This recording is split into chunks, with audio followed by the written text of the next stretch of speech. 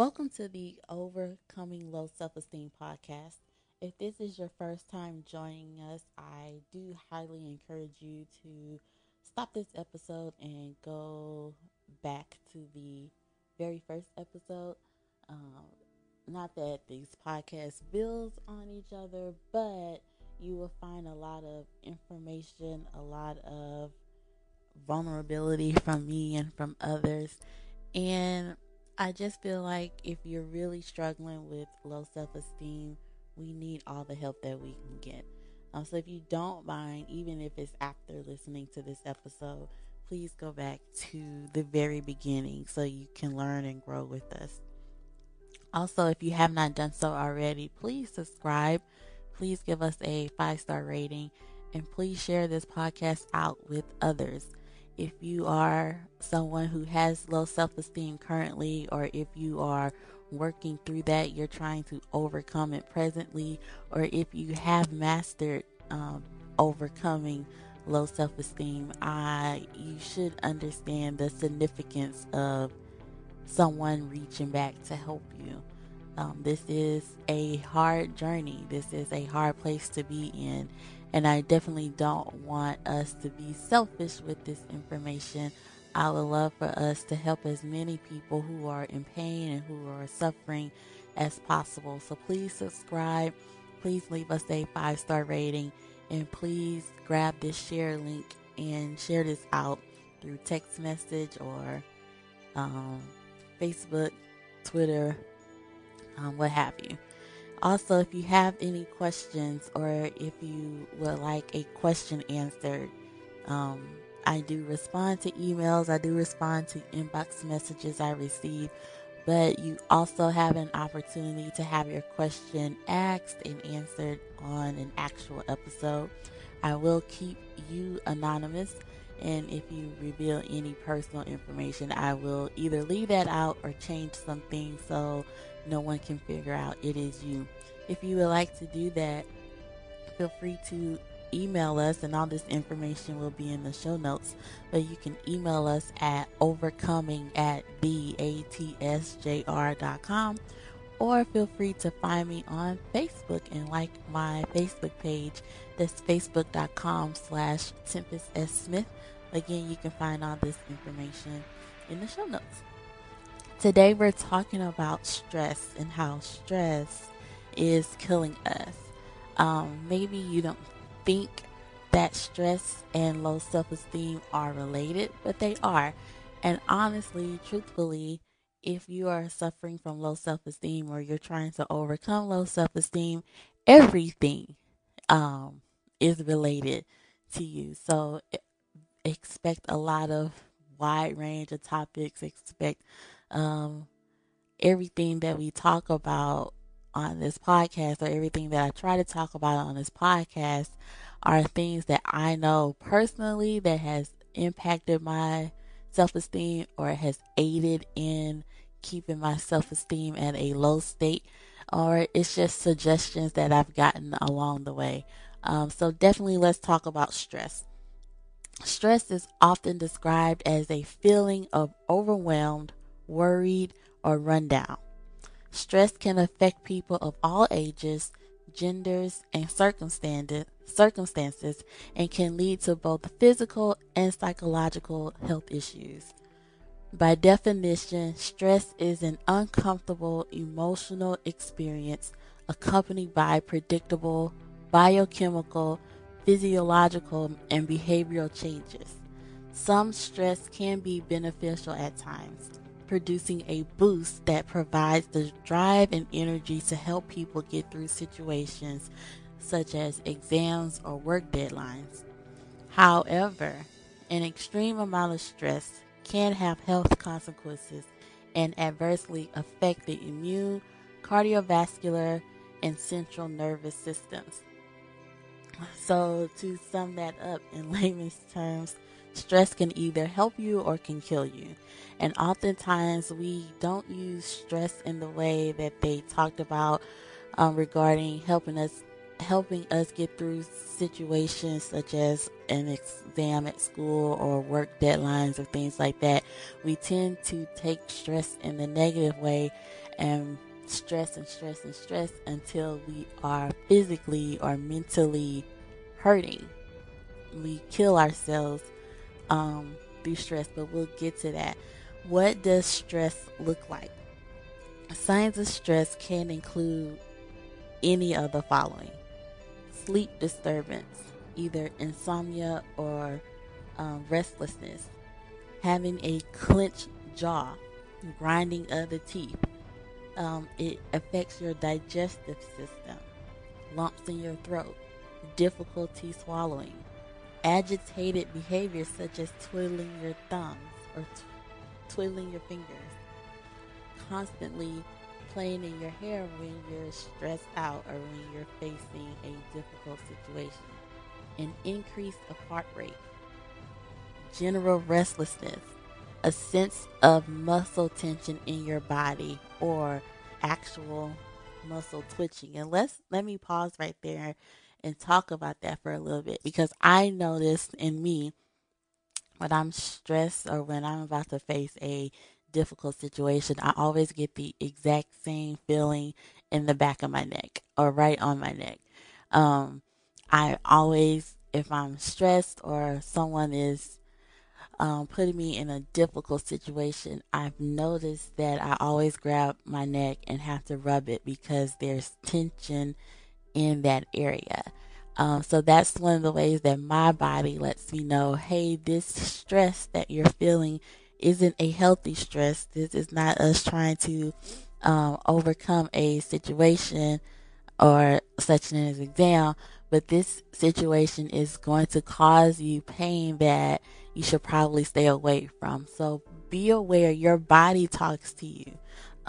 Getting back into the science of stress or what it feels like to be stressed in situations: dizziness or lightheartedness, hyperventilating, sweaty palms, feeling a constant nervousness, stumbling over your words, an increase in blood pressure, a lack of energy, or feeling fatigue. Cognitive signs of stress include mental slowness, confusion, general negative attitudes or thoughts, constant worry, your mind racing at all times, difficulty concentrating, forgetfulness, difficulty thinking in a logical sequence, or the sense that life is overwhelming and you can't problem solve. Emotional signs of stress include irritation, no sense of humor whatsoever, frustration, jumpiness, overexcitability, feeling overworked, feeling overwhelmed, a sense of helplessness. Behavior signs of stress include decreased contact with family and friends, poor work relations, sense of loneliness, a decrease in sex drive, avoiding others and others avoid you because you're always cranky. Failing to set aside times for relaxation through activities such as hobbies, music, art, or reading. So, going through all those symptoms when you're in stressful situations or when you're entering in a situation that's stressful in a non healthy way. Like I said, your body alerts you. Like I said about my neck always alerts me when there's a problem or there's a stressful situation coming about. And a lot of times, self included, we ignore our body. We ignore the signs, we ignore the gut feelings, we ignore just whatever signs that are there because we think we can handle it, or we think stress, you have to go through stress in order to survive. And yes, life does present difficult situations, and yes, you will be hit with stress. But how do you respond to your stress? If you're listening and you want to answer that, please email me or please inbox me on Facebook. How do you handle being stressed? Did you know that stress is the leading cause of heart disease, But did you also know that 43% of all adults suffer adverse health effects from stress? 75 to 90% of all doctor office visits are stress related complaints. Stress is linked to the sixth leading cause. So I said one of the leading causes. The sixth leading cause of death by heart disease, leading cause of cancer, leading cause of accidents, and obviously suicide. The OSHA, the Occupational Safety and Health Administration, has declared stress as a hazard of the workplace. So do you see how stress, especially if you're not positively dealing with it, how it could literally take your life, how it could cause heart disease, how it can aid in cancer, how it can cause accidents. I remember I was in my very first accident because I was stressed and I was angry and I was not paying attention, and I caused a major accident that had other implications that came with it. Stress can kill you. Stress can cause more stress, such as financial stress, the car accident, and all of the bills that I had as a result, and the injury that I had, and the hurt to my ego and my pride did not compare. What I was angry about did not compare to what I had to pay because I left a situation stressed out. So, what are some tips before we end this podcast? I'm going to give you some tips for handling stress so you don't get into these accidents, or you're not stressing yourself to heart related issues or to cancer, or causing bodily harm to yourself or to someone else, or just stressing yourself out. If you listen to previous episodes, stressing yourself into a depression state, and that causes all sorts of things. So some tips for handling stress. Number one, take time out for you. Do this in a healthy way by taking time out for you. I don't know what your hobbies are, or what you like to do, or what you enjoy, but do something healthy. Do something that's not gonna cause more stress. So don't go out and get drunk and drive home. That's not healthy. Nothing's wrong with drinking, but you want to be responsible, especially if you're behind the wheel. Take time for you. Maybe that's reading a book. Maybe that's just spending time in nature. Maybe that's hanging around your spouse or your kids or your friends or your family. Or maybe that is watching a good movie on Netflix, or watching a good TV series on Netflix. Do some binge watching, eat some ice cream, do something that's fun for you that will allow you to release the hazards on your body and release some endorphins so you can feel better about yourself.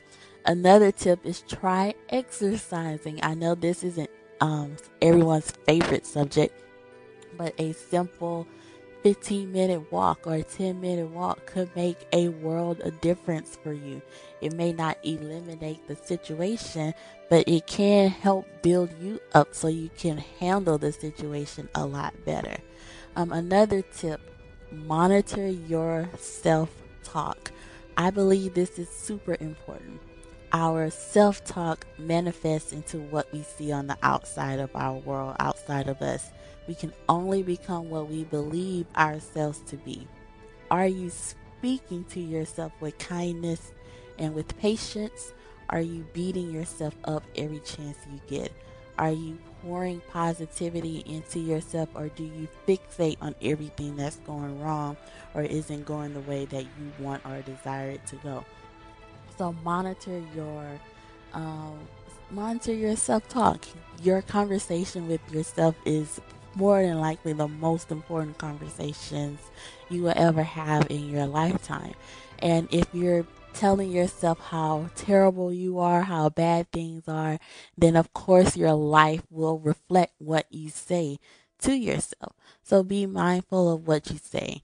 Another technique is to use visualization techniques.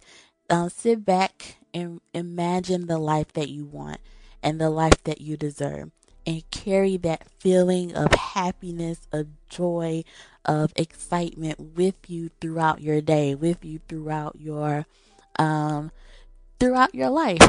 A lot of people create vision boards so they're reminded of the things that they want or the life that they desire. Maybe a simple vision board or a picture on your phone or a picture on your desk that brings happiness and joy.